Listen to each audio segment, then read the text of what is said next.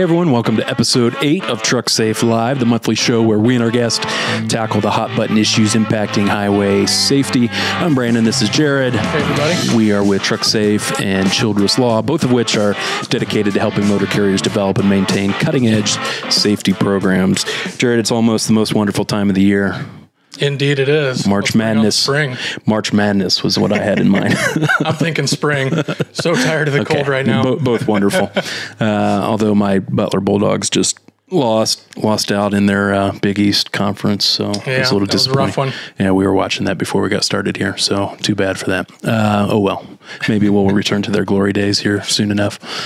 Hey, today's show is all about insurance. Hope you're ready with all of your questions and thoughts about this riveting topic. I know our guests at least think it's riveting. They love talking about this, so we're looking forward to getting into the weeds a little bit and talk about this issue. It's a huge issue for many motor carriers, if not all motor carriers. But before we get there, wanted to hit on some recent news in the industry. It's been a busy few weeks since our last show. There's been quite a few new regulatory developments that I think are worth talking about. So. Yeah, certainly. The FMCSA, relatively speaking, has been pretty active as of late. First of which, we'll give you a couple of updates from a regulatory standpoint, but at the same time, keep in mind on our website, trucksafeconsulting.com, you can go to the actual resources tab or the articles tab and see articles on a lot of these if you want a more substantive update on these regulatory updates here. But first of all, we got a notice of proposed rulemaking on oral fluid testing, meaning the FMCSA is going to start allowing oral fluid testing or urine testing. So the gist of that is urine testing was seen as something that could be cheated in creative ways. And I had some dude call me one time seeking legal help. He had purchased some fake urine off the internet and had tried to pass that on as his urine in a drug test, and he wanted some help. I said, I don't think there's going to be anything I could do for you. So yeah, it's definitely an issue. That was me, but thank you for not providing the details there.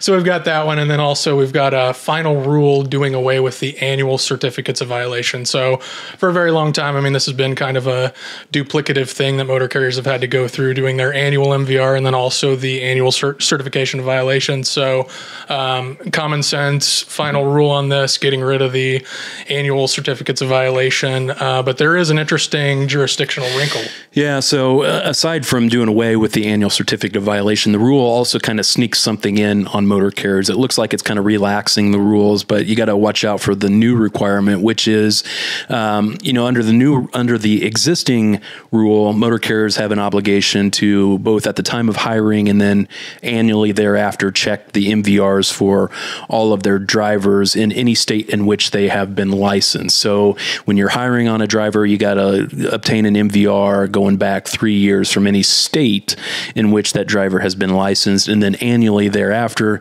you have to run an MVR in any state in which a particular driver has been licensed.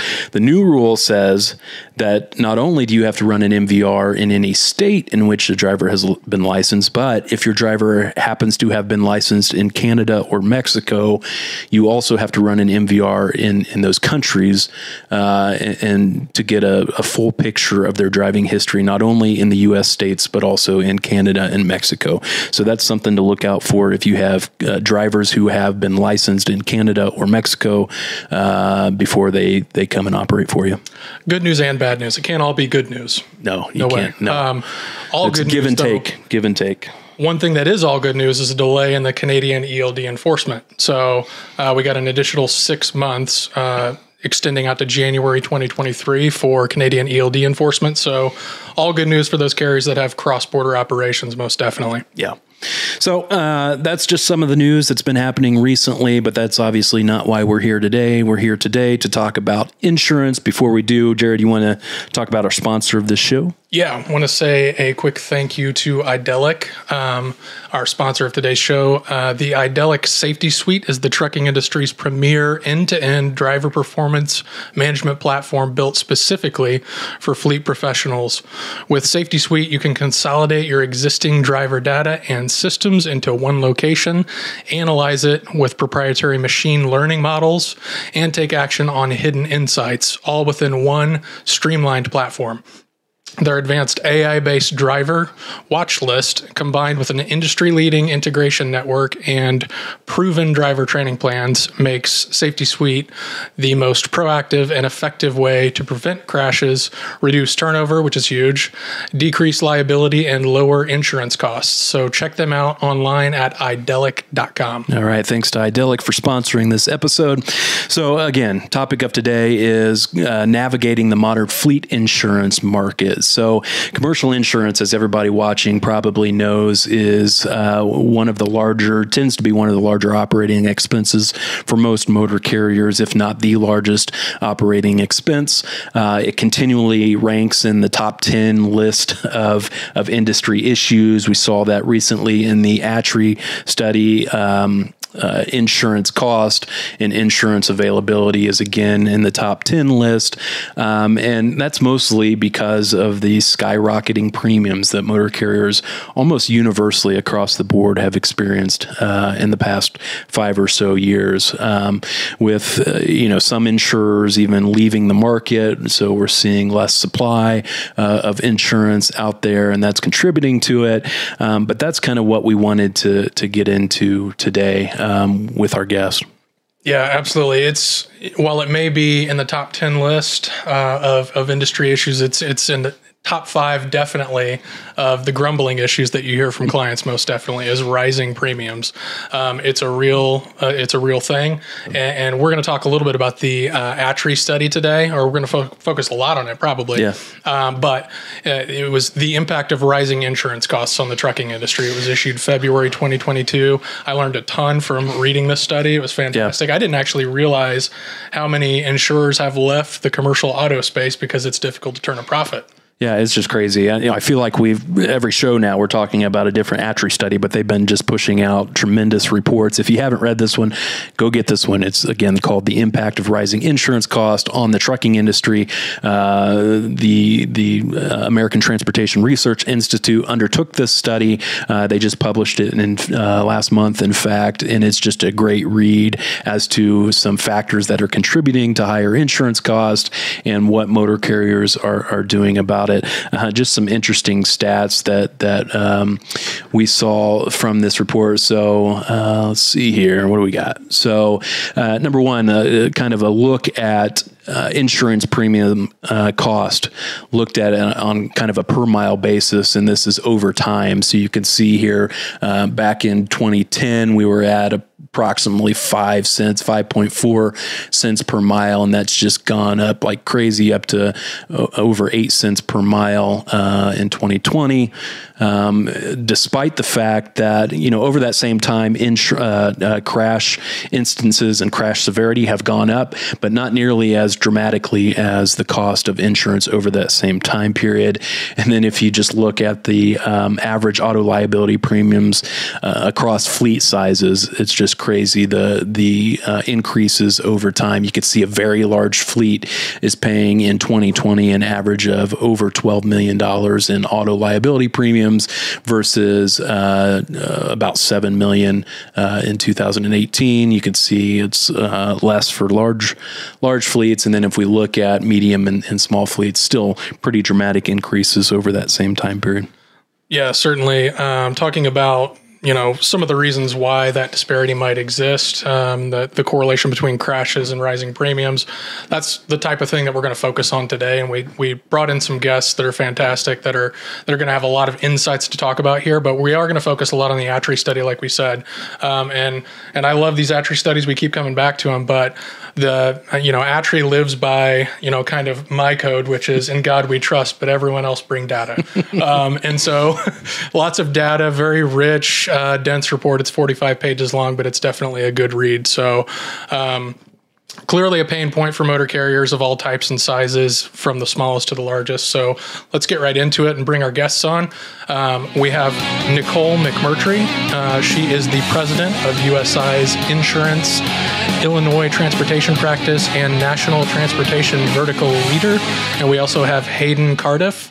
He is the co-founder and chief innovation officer of Idelic. Hey, guys. Welcome. How are you? Excellent. Hey. Doing well. Thanks for having us. Yeah, thanks so much for joining us. We're excited to talk to you about this issue that, like we said at the start, is continually on the list of the top 10 list of issues impacting motor carriers. So we want to get to the bottom of it with you all. But first, before we do that, we want to kind of get to know you. So maybe, Nicole, you want to start us out and tell us a little bit about yourself? Sure. Nicole McMurtry,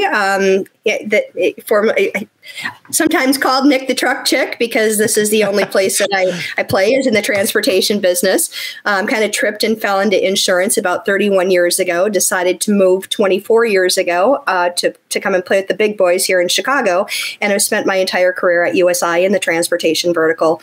Kind of interesting background because I've held different positions in the organization, both on the client service side. I've worked on the technical resource team. I'm a certified director of safety, so I've actually been engaged with clients from a loss control and safety standpoint. And now I'm a sales leader at USI. So a little bit diverse background. It's just an interesting industry, and I don't know that I could do anything else. I'm not sure that I love insurance, but I do love trucking. Well, there you go. Hayden, we're having him back. He was on an earlier episode. If you haven't seen that, go back and check it out. It was about driver shortage and kind of driver onboarding topics. But Hayden, why don't you introduce yourself? Absolutely. Again, thanks for having us, guys. So Hayden Cardiff, founder and chief innovation officer here at Idelic. So we, like I said, we provide a driver performance management platform that enables our customers and the fleets that we work with to not only help retain those drivers, but make them more productive, have greater safety outcomes, and really what's near and dear to our hearts, make sure that those drivers get home safe each and every night. Insurance obviously plays a huge role in this, because when you have better safety outcomes, you have better grounds for better insurance premiums. But in today's environment, we'll talk about it's not necessarily always the case, or at least as much as fleets want. And so my background, been in the transportation industry for coming up on 9 years now. So it has been a fun and exciting journey. But you talk about your love for ATRI. I have that same love and realized how impactful they are within the industry. And so I actually joined the research advisory committee. So excited to be able to go back to meet with my ATRI buddies here coming up next week. So excited for this next year of study and kind of data that the ATRI team will be able to provide. So I love this industry as well. So just like Nicole, I mean, it was something that I kind of found my way into, but it's been fantastic. And sit on the board of the safety committee at the ATA and on the board of governors at NPTC, and do a lot of engaging and speaking at a lot of these different conferences as well. So it is an industry that's now near and dear to my heart. So I'm excited to dive in and hopefully be able to provide some insight of what we're seeing out in the marketplace today as well. Awesome. There's never a dull moment, is there, Hayden? It keeps you on your toes. There really isn't. Seriously, I don't know that I could ever do anything different than what I'm doing, because you almost get addicted to the constant change that is the transportation industry. Yeah, or the phone calls talking about fake urine. Well, I think the beautiful part is, and obviously this is going to be a big part of the discussion, but just like the fact that we get to work with such just terrific professionals with the drivers, right? And I think that's obviously like the backbone of not just our economy, but this industry. And we always talk about it, but man, the drivers are fantastic, and getting to engage with them, share stories with them, hear about the wild things that they have to deal with on a day-to-day basis, and dealing with us motoring public. It's humbling. And so, yeah, it's a very great honor to be able to work within this industry. So Hayden, to that point, and I'll be quiet after this, but there was a period of time there, about 10 years, that I was the chairman of the Illinois Professional Truck Driving Championship, and I gained a whole new respect for our drivers that are out there on the road when I could not score as high as they did while I'd operate the golf cart around the course. Seriously. Like, how are they scoring better than me? I'm driving something that's 10 times smaller than them. But what I loved is my son, as you know, I married into trucking too. I'm married to a third generation trucker. And I'm doing everything I can to make sure my son doesn't end up in this industry, because I don't think they get the respect they deserve. But he got to with America's Road Team and got to see some of the things that they went through, and it was just really awesome. So, it was fun. Don't discount the difficulty of driving a golf cart either. This is true. All right, so you heard us lay out at the intro kind of the scope of this issue of rising insurance premium, but give us a sense of kind of how big of an issue we're dealing with here. Are we in crisis mode? I wouldn't go as far as saying crisis, because the reality is this. I mean, rates have been increasing for the better part of the last 6 years. We are, in fact, starting to see some leveling off for the best performing fleets, for the ones that have engaged the use of technology and are utilizing it to its maximum ability. They're hiring the right drivers. If they're hiring lesser experienced drivers, they're having good, solid finishing programs and training programs. So I don't believe we're in crisis mode, evident by the fact that over 100,000 new motor carriers have came in. But we are in a position of now it's time to step back and say, is an alternative program structure what I need to look at from a cost containment standpoint? We lost a lot of capacity. There is new capacity coming back in, but those new providers are doing a little bit more. They're more heavily scrutinizing the risks that they're offering up on. And you're also seeing more of the tightening, where you used to build $100 million tower and get blocks at 25 million. Now you're lucky if you can get 5 million of a block at a time from people. So I wouldn't go as far as saying crisis, but it's definitely an issue, especially if you're having losses and poor SMS scores and roadside violations, and you have a high turnover and a challenging driver fleet, then it can get pretty icky and ugly. We've seen some crazy rates out there. When you see $30,000 a truck, you say, well, that one's not going to be around much longer. Nicole, I think you hit it on the head, right? Like it comes down to, and obviously, again, this is one of the big topics of today, but it comes down to what you're doing in response to it, right? Like you mentioned that the rates have been double digit on the rise for the last six years. Yeah, that rate increase has happened because carriers on the whole, right, from a commercial auto standpoint, haven't really turned a profit in almost a decade. And so you're looking at these rising pressures and forces, and like the nuclear verdicts kind of trend that we're seeing is here to stay. And I think that to me is, I agree, like we're not in crisis mode, but I think that we need to be very cognizant of where we're at and where this industry and where the country is heading. The litigation landscape isn't changing.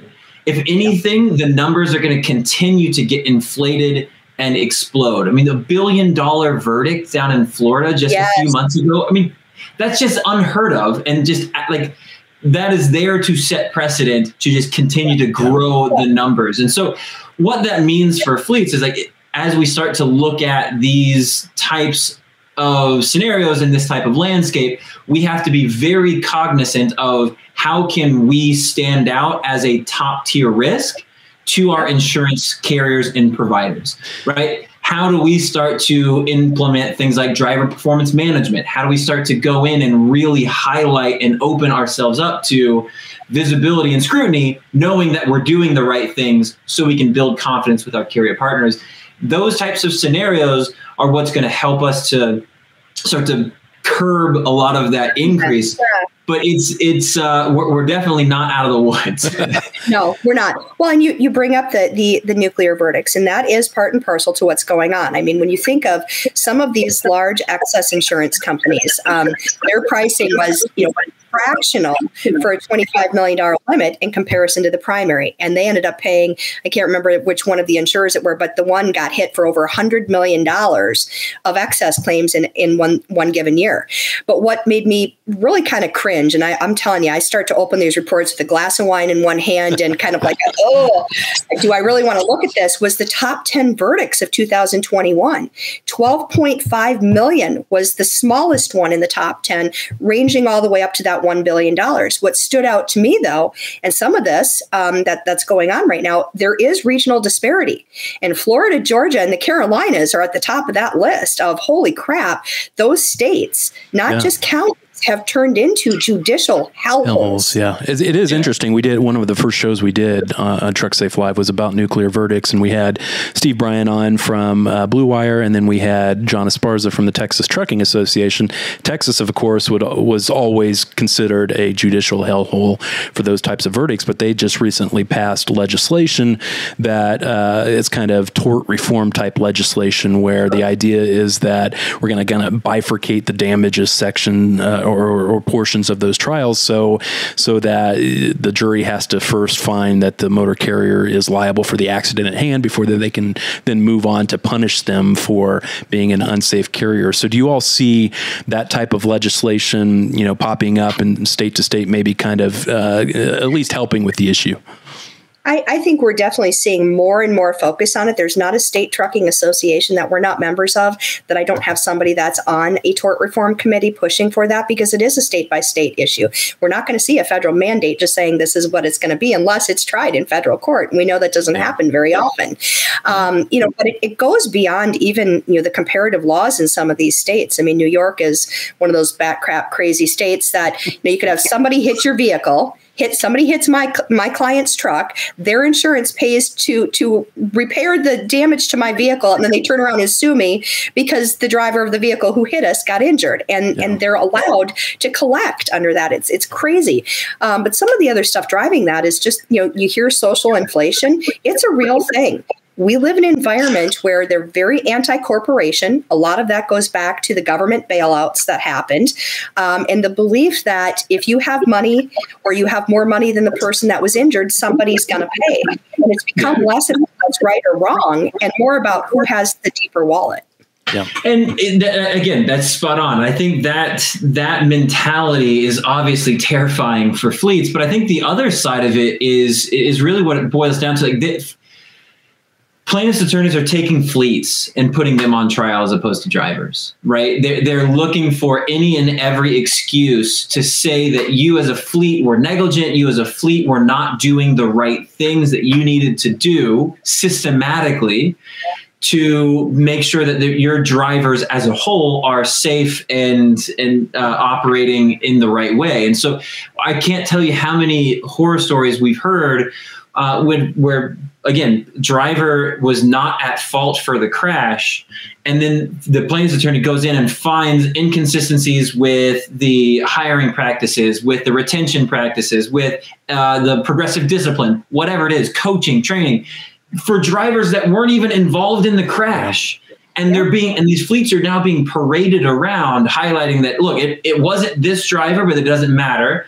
It was all of these other drivers, and they're next, right? If you don't punish this fleet now, these are the ones that are going to continue to terrorize your communities, and this fleet needs to be taught a lesson, right? And it's those types of systematic processes that all kind of fall under this bucket of driver performance management. Like, if you as a fleet aren't buttoning down those different pieces, right, from driver recruiting to onboarding to orientation to identifying at-risk drivers to coaching, performance, all those different aspects. If you're not tying all them together, then you're going to be in a world of hurt when it comes to these types of litigations. Yeah. And Nicole, you mentioned the social inflation. I think that kind of factors into it, what Hayden's talking about. It's this idea that we as a society have over time started to shift our mindset about how we treat or what we do to bad actors in the context of litigation, right? So, when we talked about in our nuclear verdict show, back in 2010, these types of verdicts were almost unheard of. But now the average verdict size is something crazy like 8 million or 12 million or something like that. It's just like we've just had this societal shift, and you know, a lot of that, some of that can be controlled by motor carriers, right? Because some of the things driving those verdicts are poor safety performance, but a lot of that is beyond the control of the motor carrier. It says more about how the plaintiff's bar is acting in litigation, what's being told to the jury. So is that the kind of idea behind this, you know, social inflation? It absolutely is. And what's interesting about it, when you really look at the crash frequency of large trucks, it's went down over the years. And a lot of that is because of the response of these juries. People have learned that we have to be more obsessed with safety, and they are operating their fleets in a more safe and efficient manner. But it's still not enough. But the things that, you know, they're using, and it's crazy because if you have technology, but you didn't use it to its fullest capacity, they'll use that against you. I mean, don't put cameras on and then not proactively manage it and just use it for reactive management after a claim. Not coupling all of the data that is available between a PSP, the driver's MVR, utilizing previous crash data, their driving behaviors, their any exception reports they're getting. If you're not using that, it's going to be used against them. And people are like, okay, you have a higher responsibility. This is what you do for a living. Your job is exclusively to operate a big truck on the highway, just like my job is to be an insurance professional. I can't commit insurance fraud when I'm not on duty. So to say, you can't have bad driving behaviors, whether you're outside of the truck or inside the truck. So I think it's a little bit of that. Somebody's got to pay regardless of fault. But then I also think about how sophisticated the plaintiff bar has really become. Our defense counsel, they're great. There's a lot of great defense attorneys out there, but they don't strategize the same way that plaintiff attorneys do. And they're handling a heck of a lot more cases in most circumstances than the plaintiff attorneys are. And they are really, you know, trying to get those cases negotiated and closed as soon as they can, because there's really no incentive to them. Yeah. They know if it drags on longer and longer, it's going to cost their clients more money. So some of that has been, you know, a challenge. And I think that was one of the things that they highlighted in the impact that nuclear verdicts were having on the trucking industry. Yeah. And like Steve told us in our nuclear verdict show, the plaintiff's bar, they have classes on how to prosecute these cases. They've got books written on how to, I mean, it's the reptile theory is essentially. Conferences. Yeah. And they share depositions that were taken. I mean, they're very vocal with each other because, you know, I mean, I never thought in my career I'd see $1 billion settlement. Yeah. And we all know that those two motor carriers aren't going to be able to pay it because they didn't have limits that exceeded $1 million. But the message they sent was loud and clear. It's monopoly money. And the biggest thing with that $1 billion verdict, you're right, that's not going to be collected upon.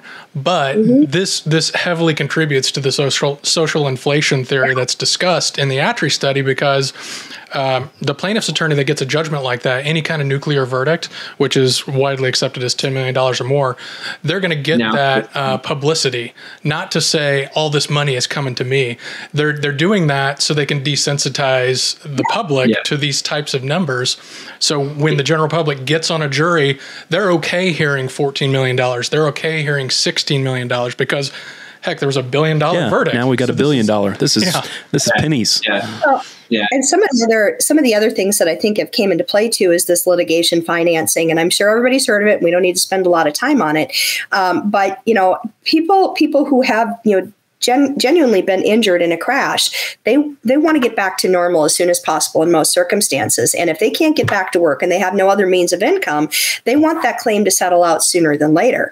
So if you have an attorney that's willing to finance all that, and some of them even give advances to what they believe they're going to collect, well, that then incentivizes the plaintiff to keep these claims dragging on for longer and longer. And then add that, you know, we've seen a lot of cases of cutting going on that probably shouldn't have, those doctor-attorney relationships. That's contributed to the problem as well. So, Nicole, you touched on something that I think is really, really important here. And you talked about how one of the most impactful things that fleets can do is start to leverage all of the data at their disposal, because the plaintiff's attorneys are doing that against them, right? And this is one of the things when we talk to fleets, like really trying to help them understand, you've got to take your data and push back, right? Like you're getting hit from every angle. You've got your ELDs, your cameras, the FMCSA, your accidents, crashes, claims, LMS providers. Like every one of these systems are essential, but they're throwing off just enormous amounts of data. none of which talks to one another, none of which is tied together. And so if you look historically or look in retrospect, yeah, like you can see a pretty grim picture after a crash. But how do you start to leverage and use that data proactively to prevent those crashes from happening in the first place? Or at least have some sort of documented trail saying, I knew this risk, I remedied this risk by giving proactive coaching. And then if that driver got into a crash after that, you have your process covered, right? Exactly. And so this is one of the things. Of any exceptions to that rule. I mean, that's the key. If you say this is what we're going to do and you don't do it, then you need to document why. Yeah, exactly. Exactly. Before you even have to do it.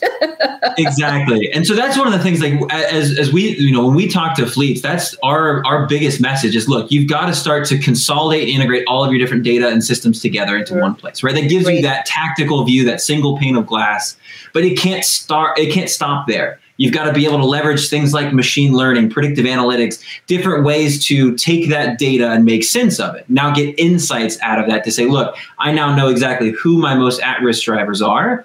I know exactly why they're at risk, allowing me and my team to get buy-in on what we're coaching them, and then allow the drivers to get buy-in on why they need to change their behaviors. And then lastly, they need to be able to have a way to now go in and actually provide coaching to that driver, all of it documented, have clear, consistent coaching messaging that's distributed out to all of their drivers. Like when you have that kind of holistic plan and you have that kind of scalable platform, you can now really make sure and cover all your bases when you're going into litigation, feel so much more confident and secure, regardless of whether your driver's at fault or not. Now you have the data and understanding to say, you know what, like our process is consistent. We're not going to be left out to dry when it comes to plaintiffs' attorneys trying to attack who we are as a fleet and our internal safety culture. James is asking, in practice, are you seeing increased settlement amounts due to the fear of a nuclear verdict in litigation that would drastically increase loss run values even for less severe events and thus premiums? Is that something you're seeing, Nicole? Absolutely. Absolutely, we are, especially if there is, things like Hayden is talking about. If there is some hair around the claim or something that we believe could, up jumps the devil as we go into mediation, or we, decide to go to trial, which, let's be honest, a lot of them don't end up getting as far as a courtroom. You will see that, especially in certain venues. If it's in Louisiana, you can pretty much guarantee your insurer is just going to be writing out the check and trying to get the heck out of it as soon as they possibly can. So I think venue will come into play, but it all depends. There are the vast majority of the insurers will lock arms with you and go to battle if they believe that we can win, and there's not going to be something that's going to equal extra zeros down the line. Because let's be very frank, most motor carriers do not carry more than $1 million of limits. And let's also be real honest about how far $1 million goes. Hardly anywhere anymore. Well, and then Brian said early on here, even more have left the excess market. I think that's one of the things we saw in the ATRU study, right, was with the volatility in the excess market, we've seen a lot of excess insurers either leave the market, or we've seen a lot of motor carriers who have traditionally carried excess insurance lower their excess in order to try and combat the rising premiums. But the interesting thing I think we took away from that report is, even though they've reduced their coverage, their premiums still have gone up, which is just crazy. I want to go back to one of the things we were talking about, which is technology, because I think both of your points are exactly right. It's something that Jared and I are always cautioning clients on. We had a whole show on that was titled "Drinking from a Fire Hose." It's this idea that, now that we're putting more and more technology into the truck, we've got all of this data coming at us, terabytes of data. And in my view, and I know Jared's view, if you're not doing anything with that data, it's almost worse than not having the data to begin with, right? Because then you're putting yourself in a position where you're going into court and you're having to explain why you have all, access to all of this great data that's showing that driver John Doe shouldn't have been on the road, but you weren't even looking at it. Now you're going to have to explain why you did that. And I almost hard braking events. Tell me why you didn't do anything with these 170 hard braking events. Well, crap, I didn't even know that my system could give me that information. Yeah. Hey, Brandon, here's the thing. And this is to me a really hot topic and a very important issue to dive into, because you're exactly right. Like, if you have the data and you're not doing anything about it, that's not good. Like, I'm like, just call it what it is. That's not good. But I have heard from other fleets in the industry that they are using that as the argument to say, well, then I don't want the technology. I don't want the data, because I know that today we don't have the process or the people or whatever internally to be able to effectively look at and manage that. And to me, that mentality is worse. I think that is one of the scariest things that you can hear from a fleet is, hey, you know what? You're right. There's just too much liability in having the data, so I don't want it. Yeah. The issue with that, and why that's a incredibly backwards and kind of false mentality, is plaintiffs' attorneys know that technology and that data is readily available. So if you are actively turning it off or not investing, yeah, exactly. And affordable, right? If you're actively turning it off, saying like, I have an ELD and no cameras, and I'm just turning the telematics, the harsh braking, the speeding alerts off of my ELDs and only looking at hours of service, you're handing the plaintiff's attorney a negligence claim on a silver platter. If you're not investing in these technologies that are affordable and readily available, then you are going to be found negligent, because other carriers are implementing. Exactly, right? Right. Because the minimum standard has raised. And so if you don't do the things that you need to do, if you're not investing in the technology, then you're going to be seen as below that standard. So the question now isn't, should I have the information or data or system or technology or not? It's, what do I now do to make sure that I'm using it effectively? Do I go out and get another platform, another system to help me wrangle all the data and make sense of it? Do I hire people internally to, what can I do now to make sense of it? Because you can't bury your head in the sand anymore. Yeah, I agree with what you're saying, Hayden, 100%. I think one of the threshold issues that I've seen that's problematic for carriers is they'll get their hands on an ELD platform, say, that has telematics offered or kind of included, or it's a nominal fee. And they say, hey, that sounds great. And they just go about their business with the ELD. And in the background, all this telematics data is reporting. And sometimes it's even a scorecard for the driver. The driver will have an F. and there will be no history of coaching. That's a huge problem. So carriers, when they're looking into telematics, ELDs in particular, they need to understand what all is being recorded. That's huge. Turning it off, that's a conversation that can be had at a later time, but at least understanding what's being offered. Yes, exactly. One thing I wanted to ask you too. So in the ATRI study, there wasn't a direct correlation between putting safety technology on a commercial motor vehicle and a reduction in premium. I understand that replacing the vehicle may be more expensive with the safety technology added on, but I was a little surprised to see that there wasn't kind of a direct correlation with adding safety technology. That's a tough question, but please. Yeah. I can talk on this for a while. So Nicole, if you want to start, go for it. I have good insight and strong opinions here. So. Yeah, there's a couple of things. Number one, depending on what that safety technology is, whether it's, let's talk forward-facing cameras exclusively, okay? Forward-facing cameras don't always result in better driving behaviors immediately. Okay. And when you have a client who has a self-insured retention, and most of the crashes that may now be avoided are the ones that are being paid within their self-insured retention, they're automatically getting the benefits of that technology and in crash reduction costs because they're not issuing as many checks. It takes a while for it to catch up. I mean, let's be very honest, the insurance industry traditionally looks back into previous behaviors and past losses before they start giving you any type of premium reduction. Simply putting cameras in the trucks are not enough. Simply putting in other telematics are not enough.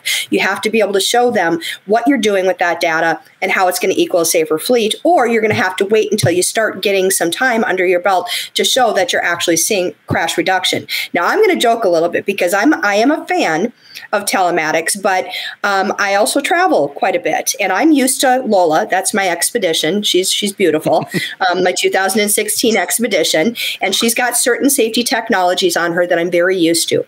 When I travel, I always try to be in a Ford because I'm comfortable with their safety technology. But there was a time when I was in Dallas that I had this beautiful Jaguar SUV.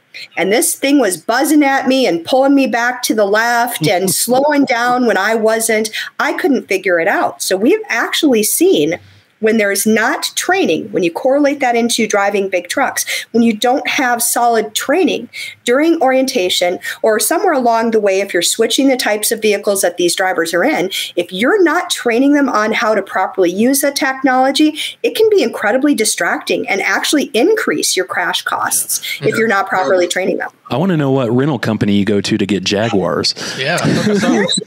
Oh my gosh. When I go to Columbus, Ohio, they have my beautiful black on black Cobra.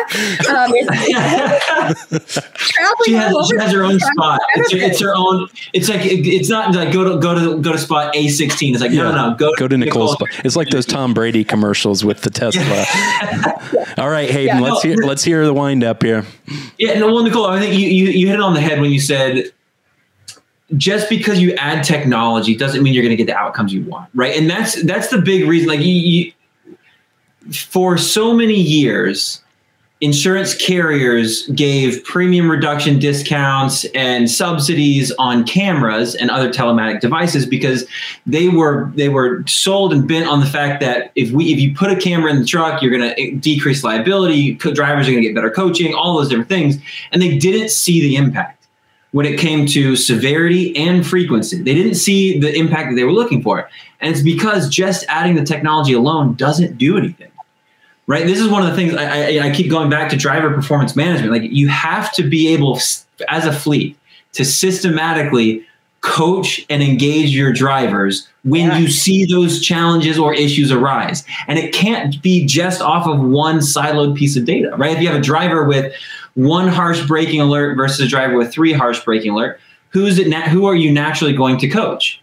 Driver with 3. That just makes sense. Unless you realize the other driver has a moving violation, a backing accident, 2 speeding alerts. Now who's most at risk? It's this other driver, right? Like you have to see that holistic picture. You have to effectively identify that risk before major events. You have to be able to then go in and coach and really operationalize your safety.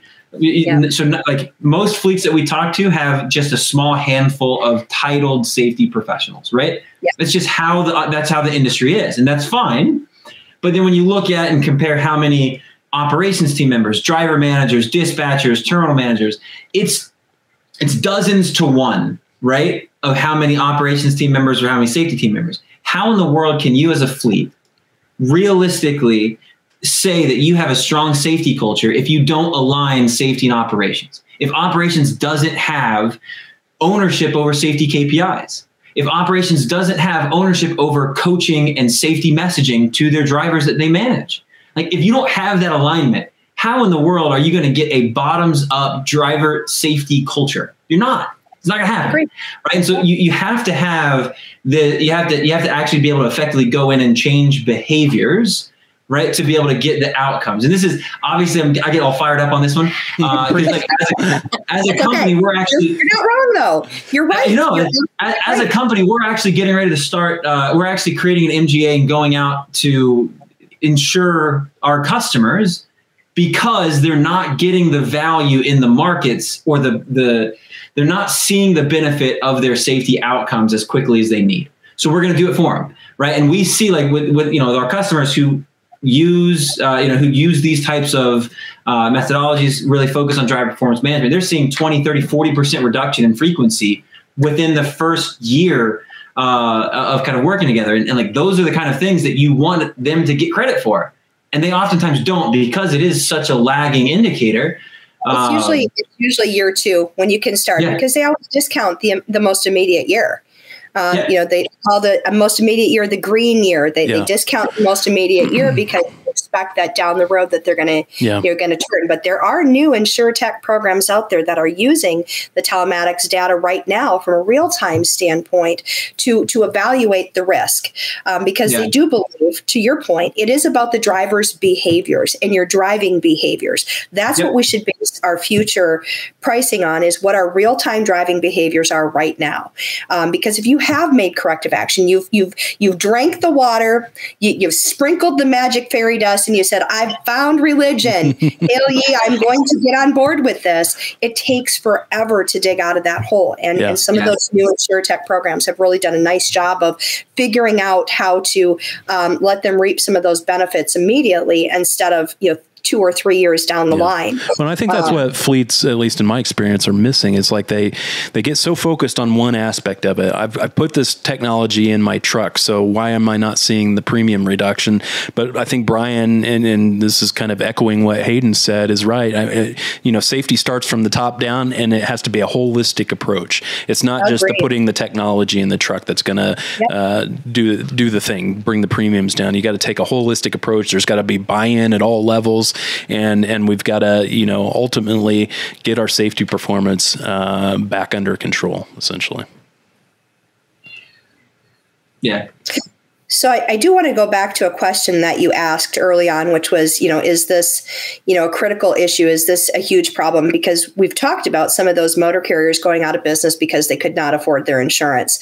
And I will tell you that when you look at the motor carriers that have went out of business because they couldn't afford their insurance, many of them shared the same risk characteristics, really high SMS scores. Regulatory compliance was nil. I mean, repetitive violations. You can look at it. I call it the dating profile. If you don't know what CAB is, you need to know what CAB is, because it's the first thing every insurance company looks at when your account comes across their desk, and it's turning into a dating profile: the swipe left, the swipe right. So you see that, there's been a lot of lack of regulatory compliance, and you can see that there's poor driver qualification, management there. They're not managing their drivers. When you're seeing the driver didn't have the proper endorsements, or the driver didn't have a CDL even. I've seen a lot of drug and alcohol violations popping up. Geez, I wonder why that is, as they legalize things around the country. Makes you pause. But claim frequency and severity issues. If you write trucking insurance, if you write trucking insurance, you anticipate there's going to be a bad day. And that's the thing that a lot of people forget about, is you have to build a little bit of a piggy bank. You can't have $1 million claim for 3 years in a row and think your insurance company is not going to raise your rates. But those anomalies, you should have an expectation that if you're doing the right thing, those anomalies aren't going to continue. But lack of technology and improper use of that, poor driver quality and high turnover, those all seem to be inherent. But there's also been another group of those motor carriers that have went out of business because they've had settlements that are not nuclear verdicts, that are just in excess of their policy limits. $4 million here, $5.8 million there, and they carried $1 or $2 million in limits, and they were forced to liquidate. Go ahead, Hayden.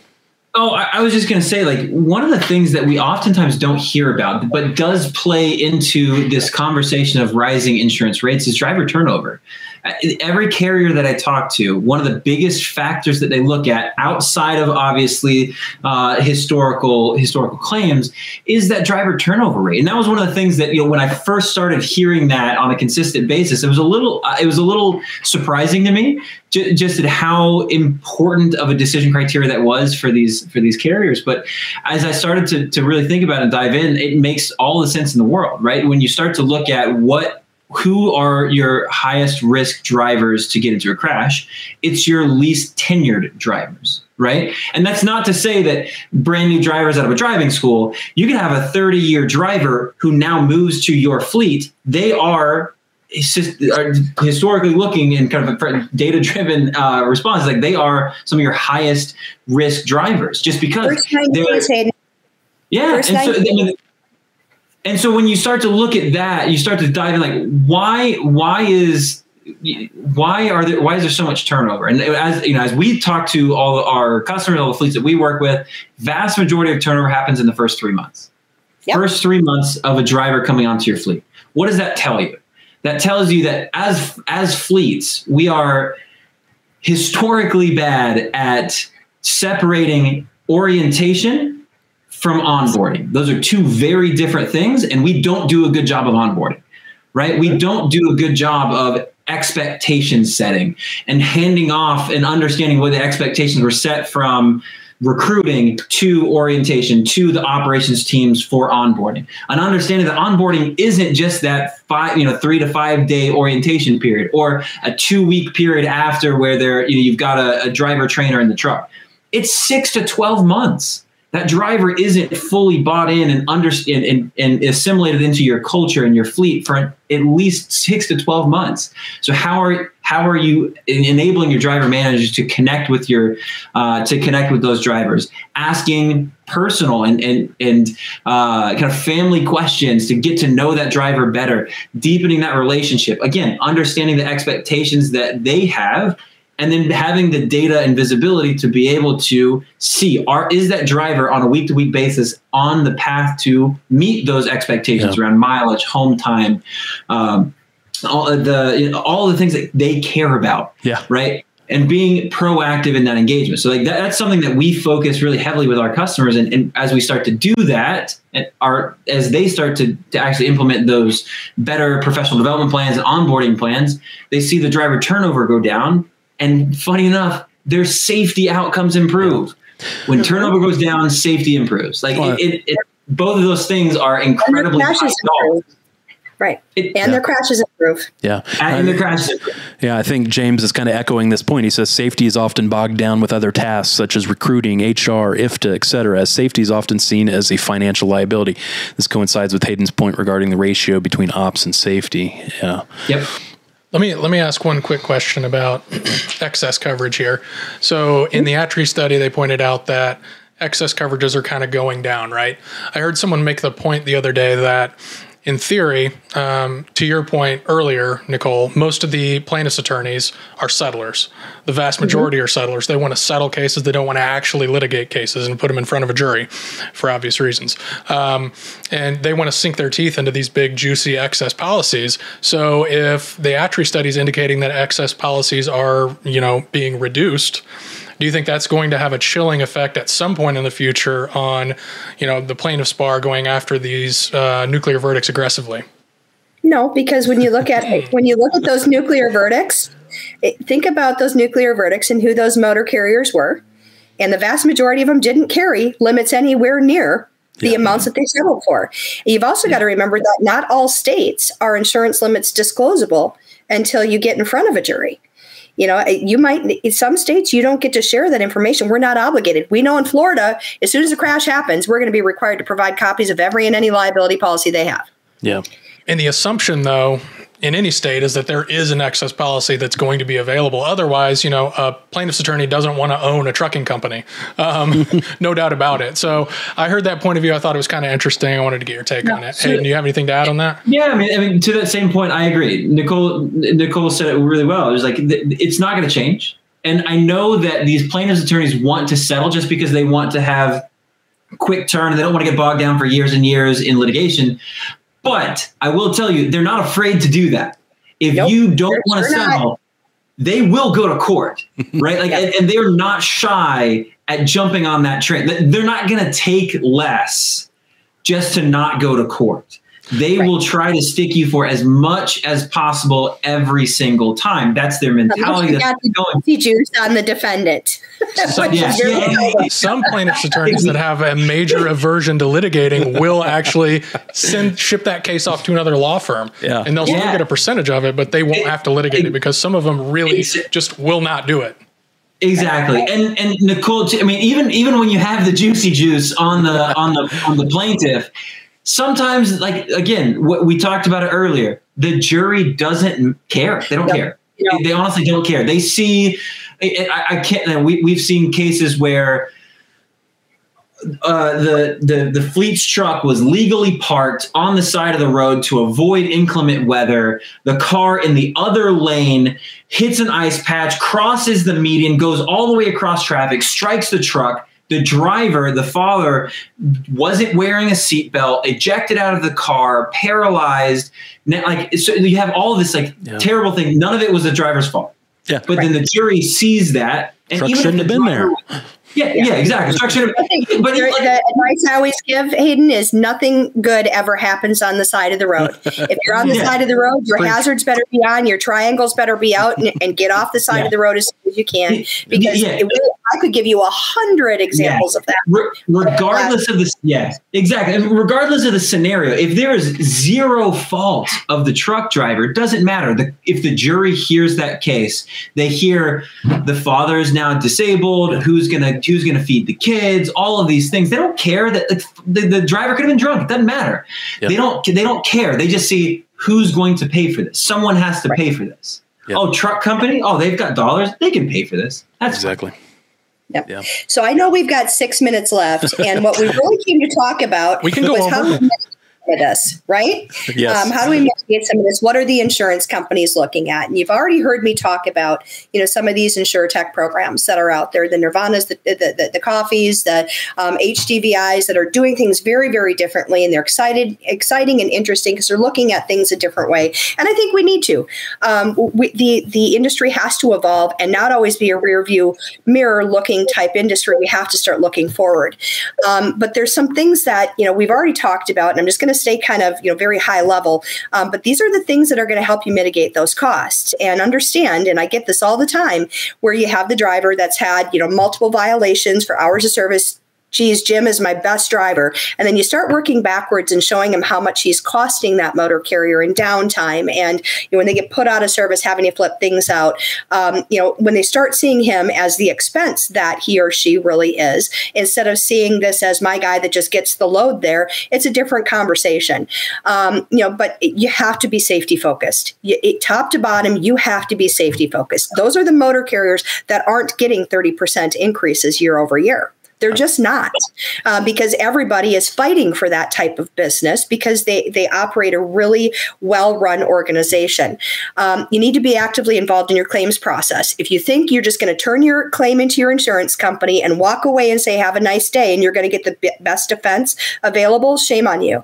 Don't do that, because these claims adjusters are doing the very best that they can. But most people aren't waking up in the morning and say, damn, I really want to be a large liability claims adjuster.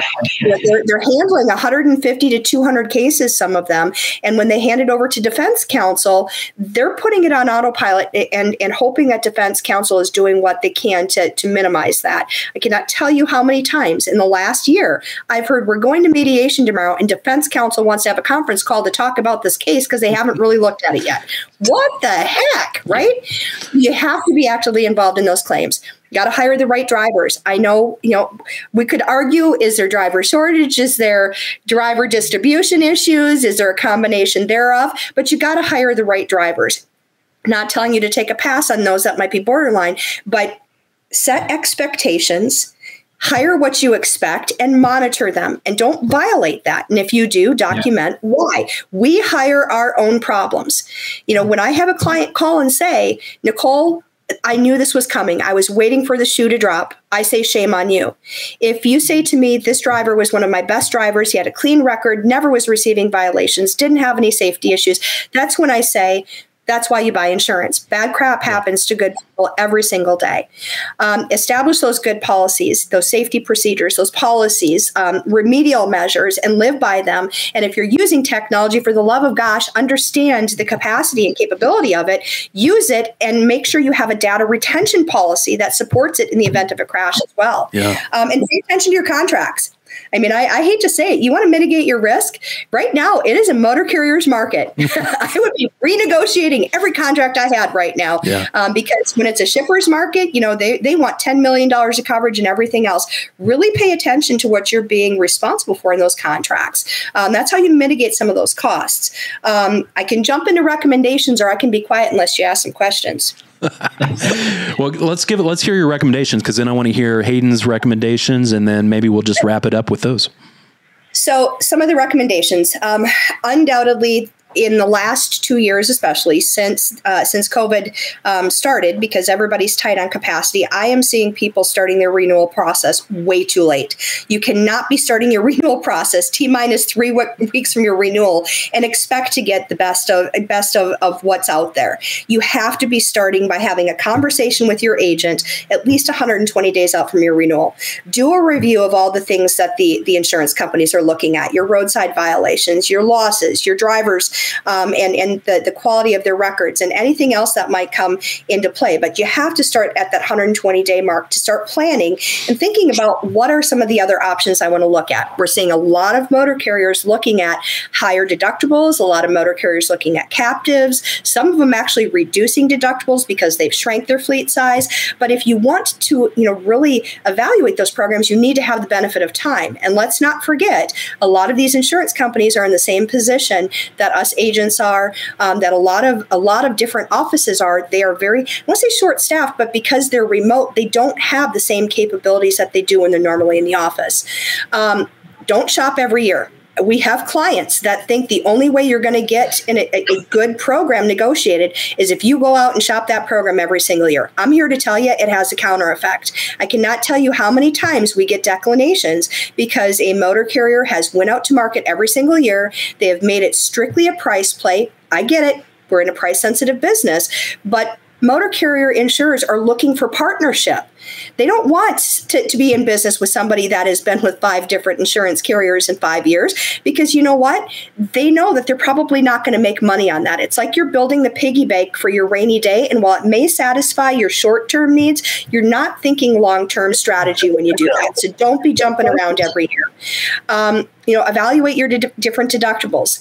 Don't just think about the premium savings, think about your expected losses. Part of that report that you were talking about earlier, the impact that the rising insurance is having, if you look at as deductibles go up, what has traditionally went down with the paid losses? It's came down. It's a lot more painful when a motor carrier has to write their own check out for that truck that they hit. Yeah, I thought that was a crazy finding, that they reduce coverage, but then they get safer because they're now worried about it coming out of their own pockets. Right. Or they reduce or they'll increase their deductible. And now, as they're increasing that because they have to pay it. Now it helps improve cash flow. Yeah. And because it improves cash flow, that allows you to reinvest in different safety technologies or put it back into your business to better manage those losses. I'd rather you take a $25,000 SIR and invest in Idelic to help you manage that than take a first dollar program and say, well, we don't have enough money to pay for it. So would Hayden. Exactly. I wouldn't disagree with you. Right. Yeah. Monitor your roadside compliance scores. You heard me talk about the dating profile. If you haven't seen your CAB report, plaintiff attorneys have access to this too, and it basically emulates what SMS would look like if it was still publicly available. It'll see your red ISS, and there's a lot of insurance companies out there that if you're red, you are a hard and fast no. They won't even consider it regardless of the story. But you also need to be able to tell that story. Don't just send it out, and this is where I think USI does a very, very good job for their clients, is the narrative that we create and how we take our analytics, pull it all together and tell the story to the marketplace and say, this is why you want to do business with this. I get it. You can see all of these bad things and these challenges they've had, but here's all the things they're doing and why you should take a shot at this. If your agent is just sending out the application saying, hey, see the attached application, quotes are due by this date, I want $4,000 a unit, I'm pretty sure it goes decline as soon as they see it. Yeah. You have to be a professional storyteller in this market right now to give them comfort, because what these underwriters are seeing is $1 billion verdicts, $25 million verdicts, $12.5 million verdicts. So it's that simple. Start early, be strategic. Don't think you're going to get the best results by shopping every single year and playing people against each other. Shop every couple of years. I like that, James. You're absolutely right. Higher deductibles also mean the carrier will report less to the insurance company. You're correct. In some cases, if you've got authority to do that from the insurer, you're absolutely right. And just be aware of the different things the insurance companies are looking at. Great points, Nicole. Hayden, you want to wrap us up with some recommendations from your perspective? Absolutely. So first and foremost, as far as lowering risk, you've got to start to operationalize safety, right? This concept of having operations teams own safety KPIs, own safety conversations, and be able to have the power and the onus to be able to go in and coach drivers proactively and predictively. And that really wraps up into the overarching sentiment of driver performance management. This is one of the things that we see fleets spend way too few time and resources on, which is helping your drivers to be productive and safe. Right. And that starts from the top down and being able to understand the communication across all your different departments, making sure that the data is flowing and integrated across those different systems, right? ELDs, cameras, FMCSA, dispatch, HR, LMS platforms, all of that has to tie together so everyone has visibility across all those different systems. And then you have to be able to, from a process standpoint, have everything dialed in and work together. So you have to be able to leverage that data, use things like machine learning, predictive analytics to highlight who's most at risk and why. That should funnel into your coaching process. And you know that, hey, we're going to put this driver on a 3-week performance improvement plan, and these are the 2 different people that are going to engage with that driver across that time frame. Here's what they're going to talk about, the specific coaching points. It has to be systematic and understood. How that engages with your progressive discipline process as well as your awards and recognition process. How you start to make sure that your retention policy on who you keep as a driver, Nicole highlighted as well, also lines up to your recruiting standards, right? And you're documenting well why you're hiring or not hiring certain drivers, and that those documented processes and those reasons make it across and line up with your retention strategy. So all of that from a overarching process standpoint, that is driver performance management. That is helping your drivers to understand what their expectations are and meet those expectations on a daily basis. And once you start to do that, your retention improves, safety improves, claims go down, and all of that together allows you to go out and have a much more compelling story that Nicole and her team can help you craft when you go out to market to get better rates. Well, thanks to you both. We're obviously out of time here. Great conversation, great insight from both of you. Hey, before we wrap up here, tell us where people can find out about you or your services and what you got going on. Nicole, you want to start us off here? Absolutely. www.usi.com. Easy enough. You should be able to find my contact information out there. Awesome. Yeah. Hayden? Same here. Hayden at idelic.com if you want to reach out directly. But you can find all kinds of information and content around driver performance management and operationalizing safety within idelic.com, IDELIC.com. Thanks again, guys. Really appreciate it. Jared, you want to wrap things up here? Yeah, thanks a lot, guys. I feel like we could have used an extra half hour no on kidding. that show. Look out for the blasts on our next show, which is going to be March 30th at 3 o'clock Eastern Time. We're going to be talking about driver pay issues and the new driver apprenticeship program. We're going to have on Leah Shaver of the National Transportation Institute and Lindsay Trent of Next Gen Trucking. Yeah, and then also one thing we wanted to mention, something that we're super excited about, we're in the early planning stages of putting on our own virtual fleet compliance summit. So we wanted to run a real quick teaser here. So here we go.